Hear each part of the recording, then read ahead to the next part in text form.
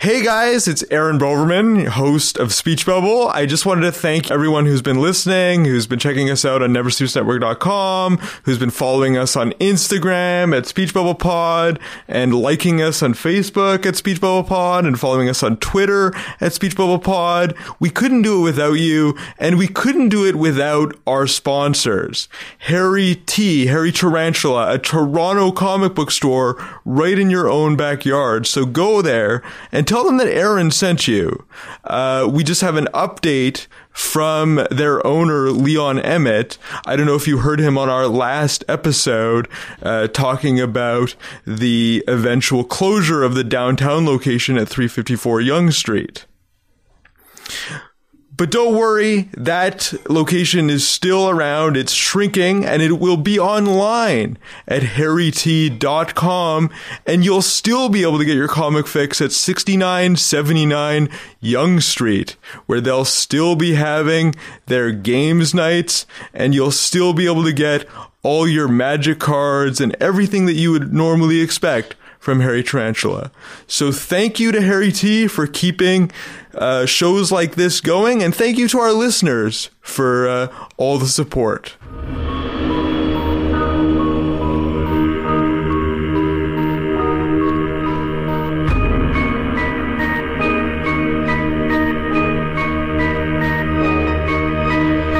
You're listening to Speech Bubble, the podcast that goes one-on-one with Toronto's comic book luminaries, with your host, Aaron Broverman.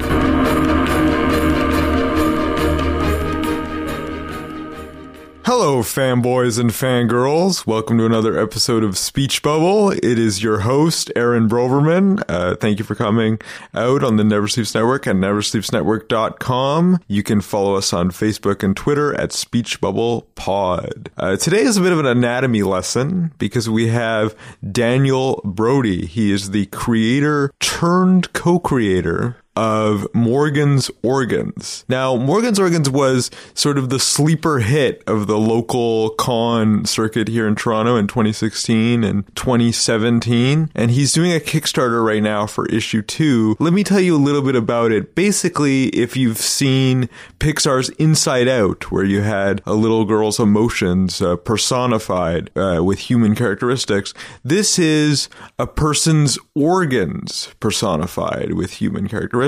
And there's a little bit of Family Guy adult style humor thrown in. So this is like an adult version of Inside Out, but instead of feelings, it's organs. So welcome, Daniel. Thank you for having me. I really liked Morgan's Organs. I thought it was hilarious. And I remember I got a bunch of stickers from you and everything. So I'm really excited for issue 2 because I feel like I have a personal stake as one of your readers because I want to know what happens next. But you're relatively new to the scene, I guess. So I just want to get into how you got into comics in the first place. Yeah, sure. I'm definitely new to it. I guess I started truly writing for creative side of things in probably 2014, and it really all came out from this idea. I was on a random backpacking trip in Europe, just finished school a few months ago, and I was in Amsterdam, and in Amsterdam, when in Rome. So this idea came to me, and it stuck with me, and so it took a few months. I was telling people about it, and they all thought it was really funny. So I thought, hey, why don't I try writing this? And when I first started, it was supposed to be a TV show.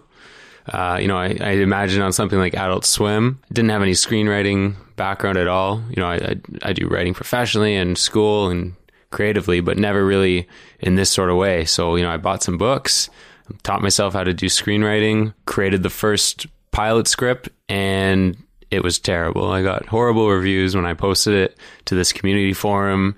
People said it was immature. There was no story, no character development. It was all dialogue. So that hurt quite a bit. Started off thinking this is the best thing I've ever written and got hit by some pretty hard news pretty quickly.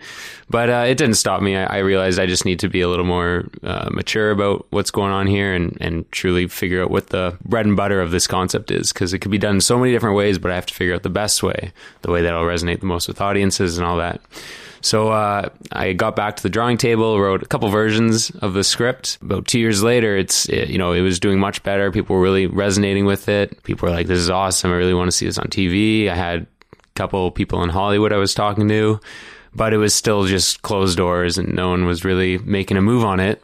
So that's when I said, screw it. I don't think I should make this as a TV show. I think I should try a different route. And I thought that maybe I should try this as a comic book series. Someone once planted the idea in me on the website. Hey, maybe you should try the graphic novel route, kind of like Walking Dead. And I thought, no, like this is gonna be a TV show, man. You're crazy. But now I look back and I'm like, that guy actually had some pretty good advice. So, I combined the idea of me doing a comic with, crowdfunding. I'm in marketing. So, I know all about crowdfunding and how good it can be for an idea. And, I just taught myself comics from the ground up, did tons of reading, learned about what's different in comics writing versus television writing. The biggest thing was finding an artist. I'm just a writer. I can barely even draw a circle without the lines crossing over each other. So, I researched online, tried to figure out what my options were. And I found an artist, but it wasn't the right choice. It was too much of a business relationship versus a partnership. And in that, I realized that I need a partner on this. So I went back to the drawing table, did some searching online, and I came across the artist of what is now the book, Morgan's Organs. And it was the best decision I made. His art style is incredible. It matches the exact tone I was going for. And we developed this great partnership. Yeah, it's a Disney, it's sort of a Disney animation sort of style, right? Yeah, it was. The word I like to use for it is disarming, because even though what's going on is mature, I never wanted the art to come across as mature. So what he does is he puts on this fun, cheeky sort of art style that has these weird, random things in the background that you never actually see in the real world. But it helps to, alleviate the tone, and it makes it more fun, and it makes everything I'm writing tongue-in-cheek and more relatable. What do you mean this things in the background? Like, what would he put in? Oh, if you look at book one, he's great for drawing in things that I don't even ask him to, or just these little details. Like, for example, on the first page, I didn't even notice it until maybe like one of the final rounds of artwork, but he drew a little cat on the very first panel. And then on the other side of the panel, he had a street pole that said missing cat. And then throughout the rest of the book, he just kept on drawing in posters of missing cat, and it had nothing to do with the story, but it was just fun little Easter eggs like that. Cool. Well, people that pick this up will have to look for those. What's your artist's name? His name's Rob Jennings. He lives in, I think this is right, New Waterford, but it's Cape Breton. So, he's only a hop away from the ocean. So it's pretty incredible, that I found a guy who's, in a small town, and especially because he's Canadian. Like, I love that I'm working with a Canadian on this project. The first person I was working with was, I don't even know where they were from, but they weren't Canadian. So it just has this more intimate feel when you get to work with someone from your own country, and we can say that this is a proud Canadian created comic book. Nice. That's awesome. You mentioned that this idea came from your backpacking trip to Europe, and particularly when you were in Amsterdam.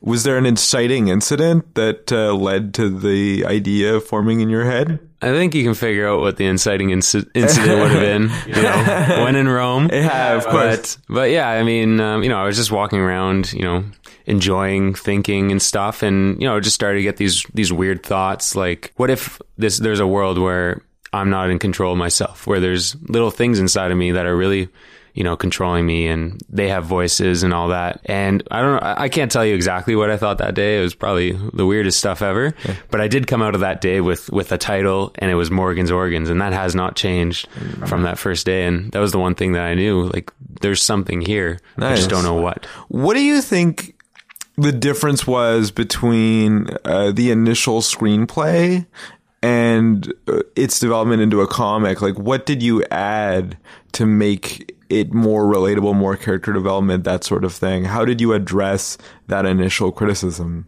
Sure. So I'd say the comic, or I guess the concept, went through, I'd say four big developments, 4 big stages.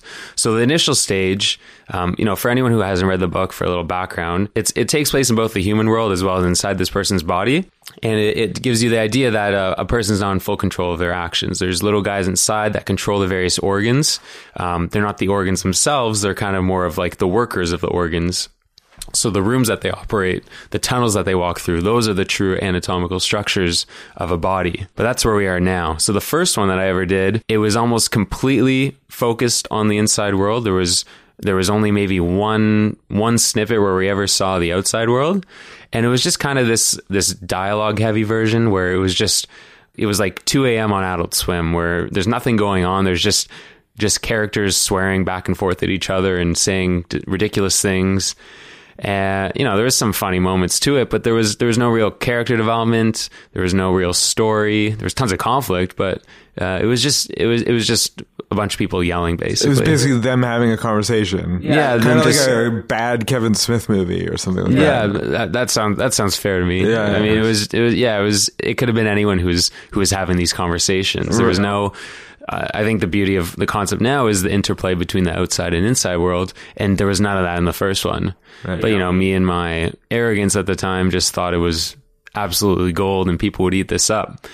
Well, it was smart of you to get feedback and put it out to an audience to see what the initial reaction was. So I had a lot of trouble at first actually admitting that I was writing such a concept. I didn't really tell any friends or family. Maybe like 2 or 3 people knew. So when I did write my first script, I only really had one friend who I confided in, but otherwise I needed people that I could show this to, and preferably anonymously. So I'm lucky that I found this great website called talentville.com. I really recommend any aspiring writers out there, whether comics, screenwriting, whatever, check it out. But it's basically a site where amateur writers, you can post your content, your screenplays, and other writers will read your work and they'll review it. And there's this entire finance system to it, where if you read a script and review it, you get something called Talentville dollars, and then you can spend those dollars to get someone else to read yours. When I went through the process of reading other people's stuff and, helping them out, and then people helping me out, you build a network, which is awesome, but also you get true advice because, it is anonymous and, well, not fully anonymous, but behind the veil of a screen. So people are more willing to, give you their true insight. So that was great to really hear that. It seems to have taken you a number of years to go from screenplay to comic book. Did you have any background in comics prior to that? Did you really have your heart set on the TV show concept? What did you know of the comic book world? Just like any kid, I grew up with comic books, mostly superheroes. I loved the X-Men. For whatever reason, I really loved Fantastic Four. But I had tons of books when I was a kid, and slowly as I grew up, I kind of got away from superhero books. I wasn't really buying them anymore. It just didn't speak to me. But writing Morgan's Organs and as a comic really has brought back some of that passion, especially more towards the indie books and the things along the lines of what Image Comics might make. There's so much great content out there that is more, I'd say, relatable to me at least than some of the superhero stuff that other companies put out. So it's incredible the diverse number of voices out there, especially on platforms like Kickstarter. I've really gotten back into it now, and I'm really trying to discover what sort of books I enjoy the most, and I'm finding that the ones that I enjoy the most are very story focused and about character and conflict development, but that also take place outside of, I guess, a superhero sort of realm. Nice. That's awesome. So the other thing too about comics is like you got to learn sort of the format of how to write them. Did you have any idea how to write a comic script before you started? I actually had no idea whatsoever, and when I did see what comic scripts look like, it kind of turned me off because it wasn't what I wanted to do. I wanted to be a bit more involved in the process of page creation. I didn't want to leave it all to the artist to guess based on words. I think some of the scripts I see out there, there's too much, there's not enough that's put into the thought process behind paneling. So when I turned my television script into a comic script, I was writing for 30-minute sitcoms. So the first thing I needed to do was figure out my page length. I know that most comics are, somewhere between 22 to, now they're looking more around 32 pages in a book. My initial screenplay was about 40 pages, and this is television format. And when I brought it to comics, the best I could get it to was 40 pages after all my tweaks and changes and all that. So the first thing I did was break this full television script into a page-by-page version. And from there, I also thought that I want to be involved in actual panels, in decisions on how panels are come about, whether it's full page panels or full spreads, or, just how busy it is. So I just created my own sort of template on Microsoft Word, just drawing squares and filling in those squares with the various words and actions and dialogue that I created. And it was very much just a rough version. Like Rob, whenever he reads this stuff, he finds it really helpful for starting his thoughts on what should be on a page, but he knows he has full ability to change around how I shuffle things. So I just really like the idea of the writer getting more involved in actual panel development versus just throwing a bunch of words on and saying, fit this all on one page. So you are basically doing the work of the artist in the sense that you're sending him like the visual thumbnails of the panels? No, he still does all the thumbnails. Okay. Imagine a comic book page. You got your squares. Let's say it's 3x2. Right. Instead of images in those squares, you have text. Oh, okay. So for the first book, I actually did draw also my own terrible versions of each, just to give them a little more background to my words. But I found that, he explained to me that he found the words to be enough. So I'm not doing that for this second book. Right. But yeah, I think it really helps the artist and takes away some of the guessing game. The detail on most comic strips that I've read varies. It can either be like one line or a few sentences, or you can be like Alan Moore, where you describe like everything from like the feeling that people are supposed to have, the camera angle, and sometimes like even like objects in the room if they're relevant to the story. So what do you put in into your panels? I mean, obviously dialogue is the biggest thing. He relies on me for dialogue. I don't know. I think I kind of vary. There's certain panels, if I have a certain feeling towards it, I'll kind of throw in ideas on how I want him to draw it. But overall, I'm pretty vague. I mean, Rob, the thing is, if an artist understands a vision, they should understand what you're trying to go for. So I don't really need to give that much detail. He's very technically trained. He knows what's jarring. Like there'll be times where I'll be like, hey, why don't you draw it this way? And he'll give me a good explanation. I'm like, shit, man, like you're correct. We should do it that way. One of the things he really sticks to is, and it's very much a film sort of device. It's the idea that you always want to stay on the same side of two characters speaking. You don't want to break the wall, I guess, by going to the other side of them. And that's something he also does in how he draws his panels. So, I try to be as vague as possible to give him the most creative freedom. That's awesome. Where I can. Cool. You mentioned that like you'd actually shopped this around as a TV show and you'd actually gotten some feedback from like Hollywood people. What was that experience like? Who had expressed interest in it? Like, what did you get any like rejection letters? Like, what was that journey like? It was pretty surface level in that I wasn't personally too involved in it. The founder of Talentville, he's actually one of the original co-creators of Final Draft, which, if anyone knows, is the de facto screenwriting software in the world. Right. He creates this site both to empower writers, but also to try to find the next script. He very much wants to be a producer himself. So he's looking for talent out there. He's looking for writing talent and good stories. So when my future drafts of Morgan's Organ started to do much better on the site, he reached out to me saying, hey, people are really responding to this. You're getting good reviews. Let me see if I have anyone in my network who might be interested in this. So I think he knew someone at Amazon. He knew someone at Nickelodeon. He knew a few people. They all said the same thing. This concept is great. There's definitely something here, but none of them wanted to take the investment in it. I mean, Nickelodeon makes sense. They wanted me to do a kids version, and that was very much a sticking point for me.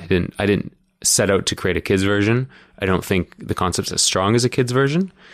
Hollywood is just full of gatekeepers, so especially as a no-name individual, you're going to have a lot of difficulty getting someone to subscribe to what you're trying to sell them, which is why things like comics and crowdfunding are great for aspiring individuals, because it helps you build that portfolio. So next time when I'm ready to talk to certain people, I have the proof to show them. And, I have made connections related to Hollywood, people who know people, and I'm hoping to, engage them. But in the meantime, I think comics is a great way to prove the concept without losing the concept. Well, and Hollywood is already using comics as their own storyboard. Like they always say that you can you can skip the storyboard stage because you can see it right there. So it's a perfect proof of concept. Yeah, I mean, one of the things I do very much in this book is I try to mirror it as much as possible as if it could be a television show. So I've said before that my book is 40 pages, and for me that's very much also a conscious decision. Like, I don't want to be writing comic book type stories in that, they're the length is like 22 to 26 pages and it ends in a cliffhanger, so you got to buy part 2 of 3 and all that stuff. Everything I'm doing is standalone stories. I very much can break down my comics into a standard TV structure, in that there's a teaser, there's act 1, 2, 3, and then there's a tag or an ending to seal it off. But I'm not writing these to be the kind of things that you got to tune in every week to read. It's, you can hop in at any moment, just like a sitcom, and everything will still make sense. There's recurring elements, but, if someone were to read book 2 before book 1, I don't think they would get any different impression on what's going on. And Morgan and his organs are always the same, like the characters? Yeah, they're always the same. He has the same 2 best friends. One thing I am trying to do is each book bring in a new organ character, or, a new character of some sorts. Maybe it's a guest character, who knows what goes on, what enters his body. But to always have some sort of fresh idea to bring to the table. Right. And I found it really funny. Comedy is always difficult to write, though. So writing is a very solitary experience. So how do you know what is funny and what will actually get people to laugh? Man, that's tough, because I don't think of myself as a comedian. Like, if you put me in front of a room, I don't think I could just generate laughs. I don't think I'm always that quick on the spot to bring up jokes. But I think I think creatively, and I can be patient. So, very much with this first book, this is a story 2 to 3 years in development. And it always started from the same base idea, which, if anyone hasn't read the book, it's this idea that do guys think with one head or the other head? And I think you can figure out which other head that would be. One thing that stuck through since the very first time I wrote the first script was the opening scene. And for anyone who hasn't read it, it's Morgan's in the middle of a sex dream, and you don't fully know what he's dreaming about, but you see his brain character wake up, and he's startled because, he expects his human to be asleep. He was asleep himself. He goes to his computers to see what's going on, and he's startled by what Morgan is thinking of. And immediately he puts the blame on another character in his body, which, you can find out when you read, but it's this interplay and this conflict. And I think it helps that I don't come at my stories with a this needs to be funny approach. I come at it as more of this needs to be ridiculous approach. Like, anything I write should not be expected. Right. And from there, dialogue is one of the last things you should write. A story should make sense with no words on the page. And that comes through how you craft a story. Dialogue should just be something to supplement and to increase the humor. Yeah, absolutely. You mentioned how Nickelodeon at one point wanted you to do a kids version, but you really wanted this to be an adult comic, or a comic for adults. Why was that so important to you? That was how I originally came up with the idea. And I think a big selling point, it sounds juvenile, but the fact that there's a talking penis character in the series is kind of a huge selling point. Not just in the fact that it's a dick, but because it's different. Tell me another TV show, another comic book that has a talking penis, and I don't think you can come up with one. Right. And it's not just about the fact that, it is what it is. It's about the opportunities that it opens up to have such a character. In certain ways, certain topics related to sex aren't explored very much. Case in point, the first book. I can't think of a book that explores it so internally about how 2 thoughts are making an individual clash between, reason and lust. So I just think it opens up the concept for more storylines to have such a character, but also just to have an adult theme to it opens up so much more storylines too. I think when you have a kid's book, it's always the lesson comes before the story. I think when you write for adults, the story comes before the lesson, but the lesson empowers the story. So I think that if you read my first one, I very much focus on a story, but by the end of it, you're left with a message. And the message is that community is important, it's important to listen to others, but, you can never fully make decisions on your own. There's always a community that influences you, whether it's pressures or actual things living inside of you. But the importance is to know, to just get that this is part of life. You're never going to be in full control of yourself. You just got to make do with what you got. Insert more cliches. Yeah. And like collaboration is collaboration's key to like raise everybody at once and that sort of thing. Yeah. I mean, I feel like I kind of even have trouble explaining the core message because it's a bit, I'd say it's multifaceted. It's tough to just summarize it in one sentence, but I think if you read it, you're left thinking that there's something there. It's also at its core very honest about our body and like body issues and things like that. And really gets into stuff that we're thinking that we might not share with other people very often. Were you personally pretty open about your body and different things that were going on? Like what's your relationship with your own body and yourself and like your self-concept and that sort of thing? Did that play a role in how honest you wanted the book to be? I think everyone's thinking about the question, did I write this about myself? And I can definitely say no. Okay. Everyone has weird thoughts. Everyone has weird urges and all that. But, really it's just about tapping into, a version of yourself. So, I kind of made this human character to be kind of an awkward sort of individual. Everyone has, that level of awkwardness to them. I've been through those weird stages, trying to figure out who I am, what I want in life. So, I made it that the main guy's kind of a sponge in that, he's not fully aware of what he's thinking or what he's feeling, but he means well. I mean, in terms of inspiration and, how I think about it to myself, I can see there's so many different influences and controls that really guide my decisions.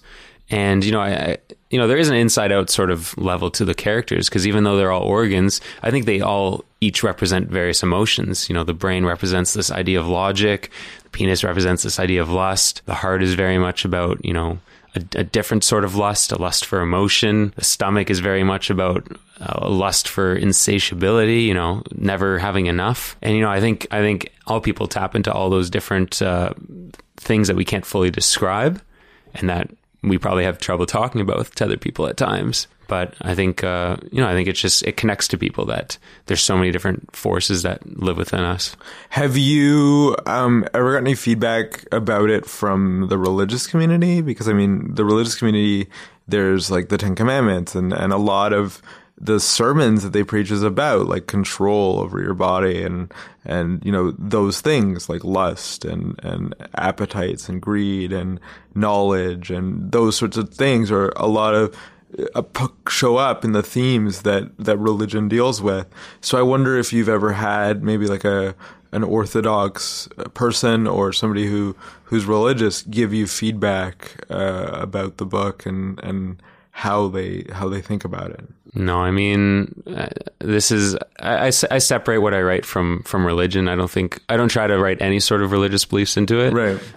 I grew up Jewish, but I'm a liberal person, and I think the people that read the book, you got to be liberal to enjoy it. Mm-hmm. I've definitely heard some criticisms from, it doesn't have to be religious, but people who think the book comes across as bigoted or misogynistic or, things like you've said. But, that's not what the book is about. It's just presenting one view on life, and I'm not saying it's the right view, but it's a fun view, and unless you can prove me otherwise, then why not present this view? I actually think that people who are part of, who are believers would like identify a little bit with what's in the story, mainly if they're sort of doing battle with themselves about like, what the Bible says versus what they actually believe in, that sort of thing, because there is this sort of existential battle happening in your book. And I think, they could identify with that sort of reason. Like part of the reason we go to church or synagogue is to sort of try to parse out those things that we can't explain very much and like how we're supposed to be in control of ourselves. So that's why I asked the question. Mm-hmm. I wondered, whether somebody had, identified with it in that way. you bring up the idea of, the existential sort of crisis. I think the thing that I've personally find the most compelling when I think about what I'm writing is the idea that it's almost like humans live within a human's body, and imagine the sort of existential crisis they're going through and what they're thinking. Because to Morgan, he's confused about what's going on inside of him, but he's also completely unaware. But if you go inside of his body, these characters aren't trying to achieve the sort of emotions or the sort of purposes that Morgan has planned for himself. They're trying to do a subset of that. Like, for example, Pepe the Penis, his room isn't a place where he has sex. It's a room where he plays on an arcade game. To him, it's not about, these human emotions. It's these otherly emotions that are relatable. Just the basic idea of lust. And if you're not allowed to have lust, then, it creates inner conflict for him. And you see how he battles against it. So, I can totally see where, a religious perspective could come in and how it kind of creates a message around that. But, there's so many different messages that I think each character embodies. The Brain character is dealing with this idea that he's not truly a leader and that he doesn't have full control over Morgan. It's kind of, I'd say, the God complex. He thinks he's a god, but he's really not. He's puny, He doesn't have that much influence. And he realizes that as he sees Morgan continue to not listen to him and continue to go against the Brain's intention to make him a better person by telling him you should avoid certain lusts, certain emotions. I think my favorite character by far who embodies these conflicts is Andy the Appendix. This is a character who has no purpose whatsoever.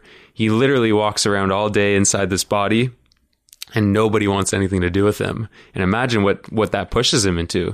It can push him into radicalism. For him, he tries to create purpose for himself by becoming this ultra intelligent individual, but to everyone else, he's just a nuisance. So, yeah, if I get the opportunity to keep on writing, it'll be interesting to see how, when someone is pushed to that sort of limit, that sort of extreme, how they might react. You're listening to Speech Bubble. We'll be right back.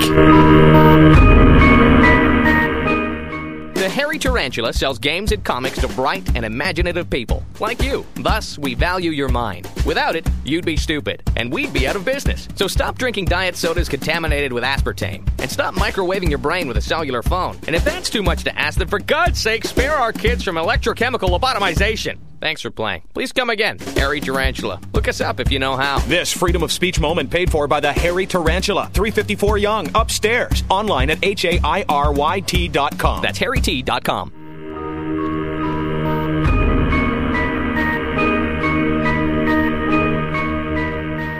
It's very smart to use the body as sort of a metaphor for like different motivations in society. Like, what do you think it is about your personality that like led you to that? Like, you talk about how the appendix could be pushed into radicalism and that sort of thing, and a lot of these organs, or the people controlling these organs, I guess the creatures, I don't know how to really describe it. I call them organauts. Organauts? Okay, so the organauts who are controlling the organs, a lot of them become metaphors for like human, like the way we understand our own bodies and that sort of thing. Mm-hmm. So I wondered where that idea came from and what it is about your personality that allows you to think about it in such an existential sort of way. I think there's always two ways to look at a story. There's the surface level, which is what most people enjoy when they read something. And then there's this deeper level. I mean, when I'm writing these things, I'm not writing them to specifically achieve that deeper level. I think it complements it. But the first thing I need to nail is that surface story. And then from there, it's that further meaning you can gather. So, I could have read this and wrote this and not had a thought about it, and I think it would have still come out the same way. But that's the excitement of writing these things, that it brings out these deeper thoughts that you can explore, meaning of life, meaning of this and that and all that. So, I mean, like, personality wise, I mean, it helps that, I've kind of developed this sort of skin, I'd say, to showing certain sides of myself. I'm a determined person, so I'm not going to give up that easily. If I really want something, I'm going to go for it. And, I think if I were to try to relate that to what's going on, in the book, like, who knows, maybe there is some malicious character in my head who has this grand end game that they have in mind for me. And, they're silencing everyone else right now to achieve it. I mean, I don't want to freak myself out by thinking too much about it because, it's just a story, but I try to be personal. I try to make the story personable to everyone. I think everyone can relate in some way to the characters, whether you relate or not to the actual outside storyline. That's completely understandable. But as someone who's male, who went through college experience, it just made the most sense for me to write about a male college student and the sort of trials and tribulations they go through. But really, Morgan's Organs could be about anyone. It could be about a 90-year-old senior on their deathbed. It could be about a newborn infant. And hopefully, I'll get to explore all the different stages of life that any sort of human goes through. So you have plans to maybe expand the cast, not just internally, but externally too? Like we look at other people's bodies? Yeah, I mean, spoiler alert, there's another person introduced at the end of book 1 who also has Morgan's, for lack of a better word, condition. So, one thing I try to do in at the end of each book, which you'll see in the next one, is I try to introduce a little teaser for what's possible. I'm never trying to say that this is what's going to happen next, but I always try to show that who knows where this book will go next. Just to give a little bit of fun to everyone who's listened this far into the podcast, the second book's going to end on Morgan Jr., and you get to see... It's just one page, but it's a lot of fun, that one page, and you see something that he's going through, and you're left thinking like, oh, like this is cool, like it wasn't really related to story, but that's all right. But you are left thinking about it, like, oh, like what else can you do as a kid that he could explore? Well, and because everything is standalone and it's not really the same continuity, I mean, you could stop and start and fast forward at any point in Morgan's life. Like you don't even have to continue with him in college. You could have him be an adult in the next book or that sort of thing. So does that give you like a level of freedom that you wouldn't have if you approach this as a standard continuity? Yeah, I mean, I do want to maintain some continuity because some of the grand storylines that I have planned are very much, about this development, that's centered around him and another person. Basically, right now I have about 15 storylines written, and they're all standalone sort of stories. None of them really have much in relation to each other. Maybe there's one that follows another, but overall, like, because this is indie, because it's just myself, I haven't really tried to pretend that I have this grand narrative at play just yet. I would rather just lay out all these different opportunities, all these different fun standalone stories. And when this is ready to be something big, hopefully, on television, then that's when we can play out that grand narrative. Do you find that now that it's a comic versus television, like I would imagine that like the hurdles necessary to bring your vision to life are a lot less. Like there's less friction than to trying to make this a TV show, and you can go more places and do more things with a little less effort than it would take to actually do it in a real television sort of context. So does that give you a level of freedom, and are you thankful that you went the comic route first, looking back on it? Well, I definitely think that there's a level of freedom, but there's also a level of entrapment. When you now have a television show, you're given millions of dollars, you're instant, whatever, famous, or who knows, but you have a team now supporting you, and they're helping to enable the future of that book or that show. But when you have a comic book, like, I could stop tomorrow and no one's going to fire me. No one's going to punch me in the face. I mean, maybe someone will if they're really, really, really into the book. But really, I could end at any moment. And it's really just myself that's driving me forward. And it's my motivation and my will to see it succeed. So, I do have motivation and drive for this. But it's also, influenced by the reaction that I see in the world, My first Kickstarter did really well, and since then the book sold very well, and my second Kickstarter is going great too. But if I'm not seeing that enjoyment from an audience, then that's when I have to ask myself the hard questions, like, is this worth it? Is this something that I really want to sacrifice my money, my time, my effort into? For now, it is. I absolutely love it, and I want to continue making these. But yeah, I mean, it's definitely freedom. I can make my own decisions, but a level of that comes this idea of like the entire weight of my decisions are on my shoulders. So if I give up, then there's only myself to blame. If my TV show doesn't work out, then I can blame my key grip. Right. There's the good and bad, basically. Mm-hmm. Okay. Cool. So what do you do outside of Morgan's Organs? Like what did you go to school for? What's your professional background? I went to school for communications and arts in Waterloo, Ontario. Mostly I work in marketing. I'm an account exec at a Toronto-based company. Cool. So, I think my work experience has a good influence on my comic book. It teaches me good skills around planning and responsibility. And, my role is very much print production focused. So it's also enabled me to, think a bit more outside the box and, gain, knowledge and experience to really understand how to carry out this project. A lot of people who run Kickstarters, they don't realize just what they budgeted for, or just the level of complexity that might go into actually fulfilling the promises that they make. Right, because like the more rewards, the more time and investment and money. It's crazy, and even just shipping totally. But like people underestimate just how much money they need to raise, and just the things that go into making a project happen. There's certain things that I underestimated. Like I'm not going to pretend I'm perfect, but I went to creating my project from a very business minded perspective, which has been which I've learned through work. So there wasn't really many hiccups. Another part of it is I knew I wanted to invest money in this project. I wasn't looking to profit off it. If you go into it with that sort of mindset, you're not going to succeed. It's an investment, and it's a good investment. It's something I enjoy doing. So I'm just trying to weather through the storm until hopefully, I start to see clear skies and I get to, get picked up by a publisher, which is my current goal for getting to the next level. But overall, TV show is what this is meant to be. Yeah, you're very driven. You definitely have like ideas of like where you want to go, and like it's very like a matter of fact sort of plan sort of situation. So I really admire that. As for how the Kickstarter is going now, I mean, I read issue 1. What can people expect from issue 2, and like why should they support the Kickstarter, you think? Book two is interesting because I actually wrote it before book 1 in a sense. So I'd been working on my pilot script, and I was having trouble defining the idea. So I thought one of the issues that comes with pilots is that people really feel like they need to lay the entire groundwork, and it sometimes it hurts the story.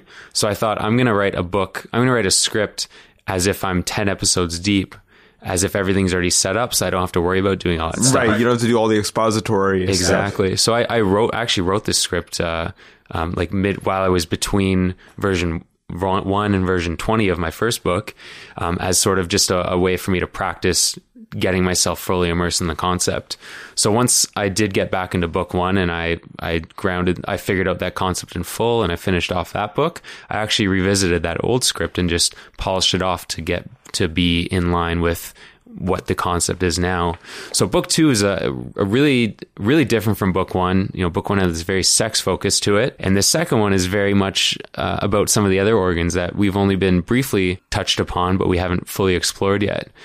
So in this second one, we see Morgan swallow an object that he shouldn't. And the way that he does it is just completely ridiculous. I don't even know if it's realistic, but when you're a university kid, anything is possible. And we see Morgan do something really stupid, and now his body has to suffer for it. So, sometimes Morgan suffers because of his body, and sometimes his body suffers because of him. But you just see all this conflict as they try to pass this object through the body. And just like in the first book, it's always Morgan who gets punished by the end of it. Right. It's interesting. And this whole idea of suffering, it's interesting because in a way you're like personifying the idea of like a soul sort of thing. Like, because we already do as a society sort of personify like things that we don't understand, right? And I think like in a lot of ways, like people's understanding of the soul is like, there's a spirit inside me kind of thing. Like I'm not fully my body, and I'm not fully not my body. I'm something completely different, and it's interesting that like these organauts are sort of how some people might imagine like your soul might operate. Yeah, no, that's an interesting way to look at it. And I think for me, I kind of I play a fine line, but to me, suffering in the book is meant to be, it's sort of something you cheer for. I mean, I don't want Morgan to be this character that it's tough to fully put, but I don't know. I find that there's a level of satisfaction that comes from seeing Morgan come out on the bottom. Right. You're cheering for the organs. Exactly. Morgan, I kind of want Morgan to be a vessel. So, if you want to talk about it in the form of a spirit, like think of what Morgan's going through. Like he thinks that his life is, his ego is so built up to protect himself. And imagine if he finds out that his spirit is just these little bits running around through him. I mean, it would completely break him. So, there's this level of ego that I'm sure he holds that we know is non-existent if he were to know what is really going inside of him and how little he can really influence his end outcome. Right. One day in the future, maybe Morgan isn't the main character, and maybe there's going to be more to where the organs travel than just his body. Yeah. And it's very interesting to see biological processes that we all go through explained in a more complex way. Like it makes his body into this sort of Rube Goldberg machine sort of thing. Yeah, it's funny you bring up that word because me and my artists were using that term a lot in coming up with the cover art for our second book. We were kind of playing around with the idea for the cover, but it went in a different direction. But it's cool you bring up that word. But yeah, I mean, like at the same time, we're both creating this sort of complex process by which the body operates, but the other way we're almost simplifying it. Like for example, the bladder room is as simple as a little dude who floats around on his little rubber ducky all day, and whenever he gets the word, he just pulls on the little drain. So imagine his life. He's living the dream, but he's sad whenever he pulls that dream because now he has nothing to float on. He's just sitting on the bottom of a pool, so he feels empty inside. Right. So it's interesting how there's that that sort of interplay between how the organs, their life revolves around Morgan's survival, and sometimes Morgan's survival is against their best interest. Wow, and they can't do anything about it. Like you're trapped. They could, but then they're going to kill him. So, again, it comes back to the idea of community. And, it's just, whenever I talk about it, people, it's always funny to think about this level of suffering. We're laughing at suffering right now, Yeah. And there's something about suffering that heals the soul, You like to see other people get hurt instead of yourself. And that's very much what this book is. It very much appeals to that impulsive side of you that likes to see, you feel sympathy for him, but at the same time, you're like, better it happens to you than to me. And, it's because you're rooting for the guys inside of him instead. Yeah, it's the reason we like Warner Brothers cartoons, when the anvil falls on the coyote's head and stuff like that. Yeah, we're all kids at heart, and all kids enjoy seeing someone get bopped in the head. Right. And this book is just about Morgan getting bopped in the head more times than you can imagine. Right. It's pretty amazing. So in terms of the Kickstarter, we've had a lot of people come on who are doing like Kickstarter projects and have done them. Can you give us like an inside look as to like the planning of Kickstarter? Because I think it's really important that people understand that, because it's such a big part of the comics community, particularly if it's a independent comic. So tell us about what it takes to put together a Kickstarter that like people don't really think of, and like what are you actually doing? Well, when you're creating a Kickstarter, you're not just putting together a page. You're creating a story, right? You want. I like the word aura, okay, because it really is just a web page that you can type text in and drop images into. But to get someone to support your project, you need to create something that makes it seem like more than itself. I know those are weird words to use, but a person is either backing because they support the creator or because they support the book itself. So you need to either give yourself that sort of aura, or you need to give your book that sort of aura. And I really try to build that into my page design, in that, you see the reoccurring elements from what I did the first time. One of the things that I really inscribed a lot of value into is this reward that I call the collector's book sleeve. I don't really like variant covers. I think it's silly to choose one cover versus another, and to encourage someone to have multiple versions of the same book with different covers.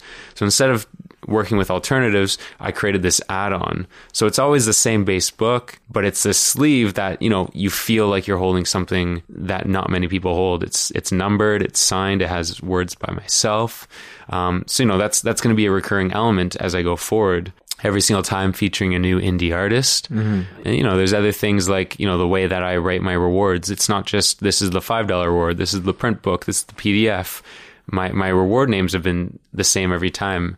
Atom, cell, molecule, tissue, organ system, organism. So it relates to the body that you're exploring. Yeah, exactly. And if you're returning, then you already know what to expect at the organ level, because it's almost the exact same. There's some minor variations, but it's this continuity and treating your project as as something that has that continuity, and that has that clarity. I think people back Kickstarters because they have trust, and again, whether it's trust in you or trust in the desired effect that they'll get from buying your product. So you want to create trust in how you produce your campaign page. That's the main emotion that you want. Not the main emotion. That's the main thing you want a person to feel when they see what you're doing. Right. So planning is obviously huge to that, but also it's just about page design and how you talk to people and how you present yourself and how you create your rewards. I mean, there's so many Kickstarters out there that it seems like it's probably a great idea, but it's like one paragraph of writing and some images, and it's almost thrown together like yesterday. It's like they threw it together and put it up and said, I'm sure someone out there would want to buy this. It's about showing. I try to show on my Kickstarter that I put months into putting this together. Right. Absolutely. And there's two other elements of a Kickstarter that I think are really important, or have, proven to be very important from the Kickstarter that I backed. One of them is like the logistical element of like getting the rewards to the people. And that always seems the most daunting to me. Because some people give you an inside look of like the packing and the putting everything together, just so that they can instill that trust that, it's coming, right? The rewards are coming. So how do you handle the logistical pressure of like shipping and the cost, and then getting all the supplies that you need and like putting everything together? Like, that seems like the most daunting, most boring part of a Kickstarter campaign for the creator. Fair. I mean, to me, I found the fulfillment side pretty exciting, and it because of the way that I created my reward levels. I felt like I had a personal touch to each package that I was putting together. It wasn't like, this person gets a book and this person gets a poster. It was like, I'm signing this book and I'm signing this piece and I'm checking my packing list, and I'm excited to see all the variations in the different packages I'm putting together. And I very much created as a sort of kidding line in that, I was, it was step-by-step process putting together my packages. But yeah, I mean, totally, there's always things that people, I guess, underestimate when they put together fulfillment. For me, I underestimated the packaging supplies I would need. I didn't think too hard about just how I would get my book out there. Luckily I found the solution through talking to others and researching online. But it wasn't something that crossed my mind initially. Oh yeah, I should probably buy plastic to cover my comic book. Oh yeah, I should probably get something better than just a paper envelope. So, it can definitely be daunting, but once you've done it one time, it's easy going forward. Nice. Obviously you have to be highly organized to pull that off. Every element of a Kickstarter, it has to be like highly organized.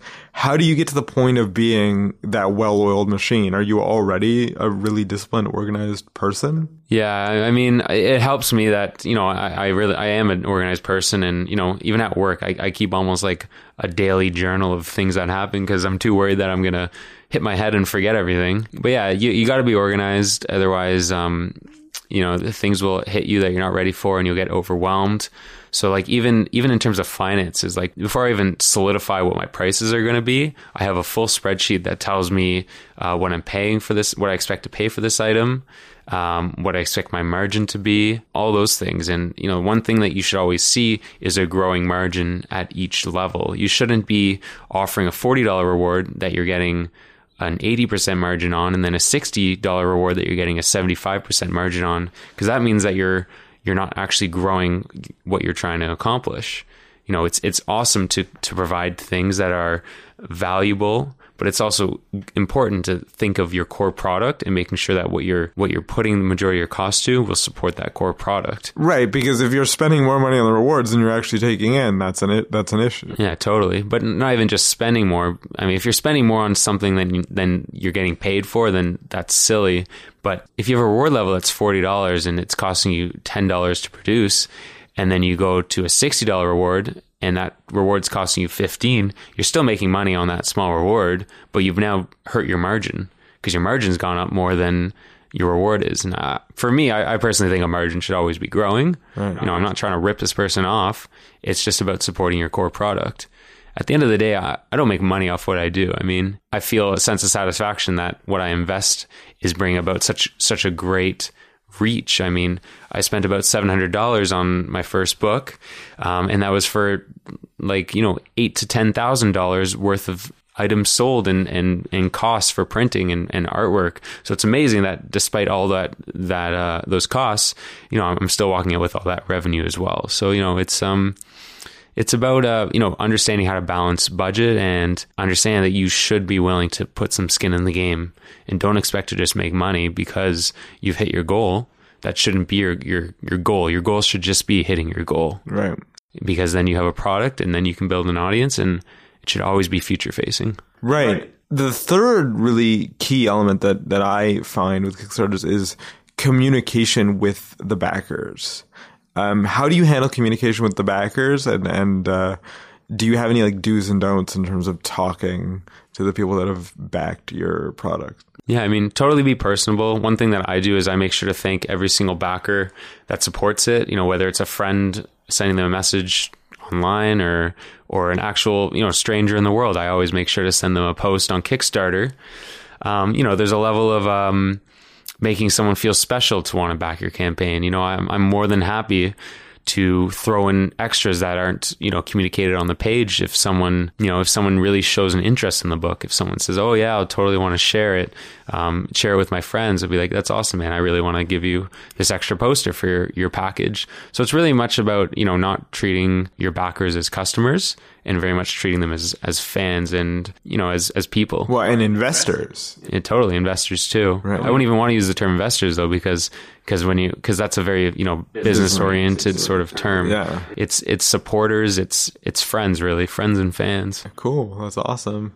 Cool. So by the time this comes out, you'll probably be well into your stretch goal area of your campaign, we're hoping. I hope so. So give me a little bit of a preview of some of the stretch goals that you're thinking of having, and what goes into a stretch goal versus the regular goals. Sure. I mean, I don't want to I'm not someone who wants to overcomplicate my stretch goals. Some people promise too much and then they're pushed thin. I mean, I kind of overpromised on my first Kickstarter stretch goal. I thought it would be very easy to increase my poster size, and I learned that the time and effort and the money related to packaging, it wasn't worth it. So that was one of the main lessons I learned from the first one. But one thing I offer for the first one, and again, and for this one, is stickers. They seem like nothing, but they're fun. They're different, and I'm continuing the sort of stickers I had from the first one. So there's this level of continuity and wanting to collect all of them. I don't know what my next stretch goal is going to be honest, after this one. But I don't think it's about stretch goals. It's about communicating just what that money supports. None of it is meant to go into my pocket. It's all meant to be reinvested back into the project, whether that means giving my artist a better rate. I mean, Rob puts in 20 hours per page, and you can imagine that, what he's actually making to put all that work in. It's, we wouldn't even be able to make this project if it was an hourly rate. Is he coloring and lettering as well? He does absolutely everything. Wow. Yeah. I mean, one thing I've done to help him for this next book is I've picked up illustration software, and I've taught myself how to letter. It's never going to be as good as his, but basically to help him, I'm doing the first round of lettering, which also, it's good as a writer, I think, to letter because it lets you see your words on page, and be able to tweak it on the spot to really make those words make sense to the art. Because it's easy when you're writing a script to imagine in your mind, but once something's drawn, that's when you might realize that there's a better way of saying something, or words don't fit, or words should be added. So I think it's good as a writer to get into that activity, because it makes, it saves some time for him, and it also allows you to enhance to match the art. And then, of course, Rob will always do a final sweep on the lettering to make sure it's right. Cool. That's awesome.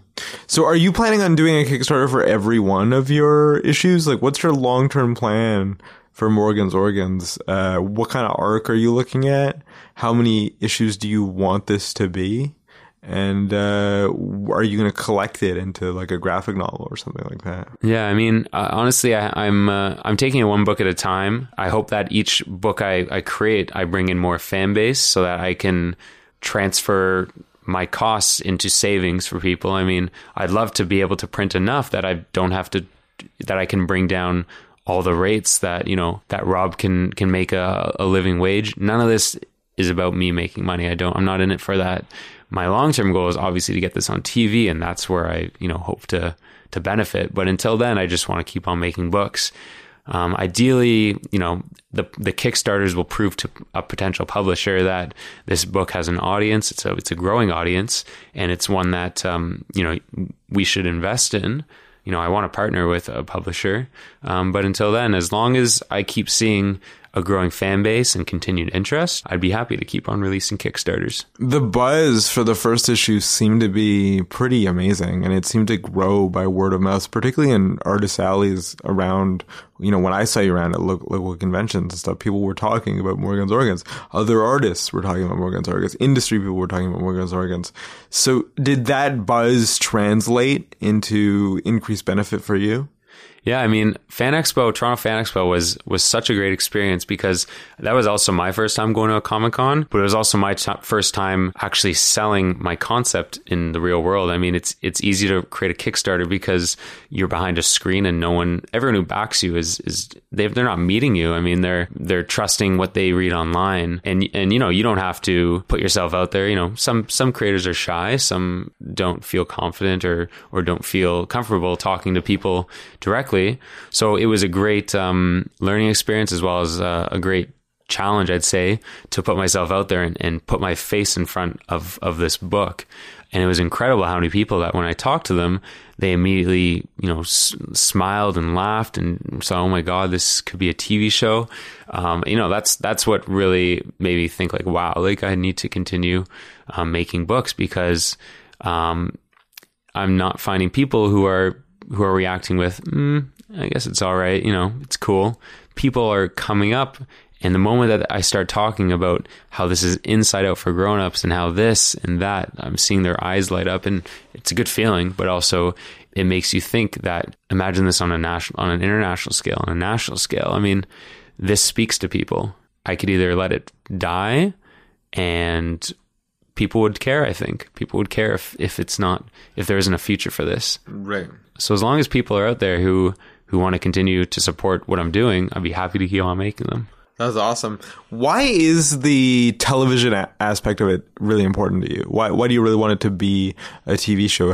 Are you like a huge TV fan? Like, why is the cartoon sort of TV thing a thing? I mean, I'm not obsessed with TV or anything. I just think that is the end game for such a concept. I mean, whoever built a rocket ship, they didn't build it to go to the moon. They want to see the entire universe. And for me, I think the TV show is the end game.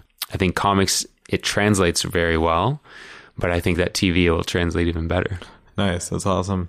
So, I mean, now that you're sort of part of the like Toronto comics community, you've gone to cons, you've seen the feedback, that sort of thing. How has like the creator community here, which is pretty robust, responded to your comic? Are you getting like support from them? Are they kicking in or helping with the Kickstarter in any way? What has the response been from the comic community here? When you say Toronto comic community, I still feel like I'm not fully engaged in it. You're one of the first people that I'm meeting outside of a fan expo, a sort of comic event. Okay. So when you say that there's this community, that sounds incredible. You haven't really experienced it? No, I haven't really experienced it. I just went to a show and sold a bunch of books and met a bunch of great people. But otherwise, I mean, I have people that I talk to on Messenger that are fans. Anyone who ever sends me a question on email or on Kickstarter or whatever, I'm always happy to respond. But yeah, it's still very much a solo experience. Like even my artist is, he's not really involved too much in the marketing side of things. Right, because he's in the Maritimes, right? Yeah, totally. Yeah. But yeah, so, I'm not flying him out for these events. He's, me and him have a great relationship, but, it's, community is a tough thing to immerse yourself in. And, I'm trying to build a community around Morgan's Organs, and hopefully that includes other Toronto comic creators so that I can then get involved in what they have to offer. I think it would help you. And I think that, like, even though community is tough and, creating things is like a solitary pursuit, I think that, it's there if you want it. There's a huge community and they get together a lot and know each other. So I feel like it could only enhance your comic in the future. Yeah. I mean, the convention was cool to meet other Artist Alley creators, and it was amazing. Even the row I was in, like I was next to a Schuster Award nominee, Shay Han. Yeah, I know Shay. Yeah, so it's cool to now have be able to nod at someone, and they know who you are, and I want to meet more people, and so I'm going to keep on going to these events, and if there's ever things going on, I'd be happy to get involved. Okay, so that more people can meet you, where can people find you? How can they communicate? How can they reach out? How can they donate? How can they, find you on social media? What's your story? Right. I'm always happy to talk to people. So my personal email related to the comic is daniel@morgansorgans.com. Email me anything you want, questions, where's the story going, anything. I'm happy to talk to you. If you want to help out the campaign, I made it easy. All you have to do is type in ks.morgansorgans.com and it'll redirect you to the page. And we're on Facebook, Twitter, Instagram. So I'm sure if you type in Morgan's Organs, we'll pop up. But yeah, please do check out the campaign, reach out to me by email. I'm trying to build something bigger than myself, and I think my audience is part of what I build. I don't talk to myself about what I'm writing, so I need people that want to talk to me if we want to really talk about these ideas and explore where they could be going. Well, it's been great talking to you, Daniel. I really like this conversation. I like the places that you go with such a concept that on the surface is very comedic and juvenile, but I think there's some deeper stuff going on there. So it's been a very illuminating conversation. And I'll see you guys next time on Speech Bubble.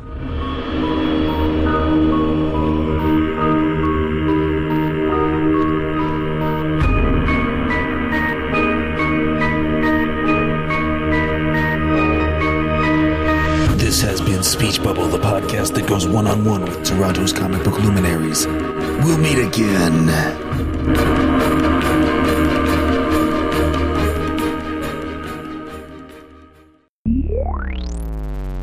Never Sleeps Network. This has been a Never Sleeps Network production, executive produced by Alex Ross. For more information and content, visit neversleepsnetwork.com.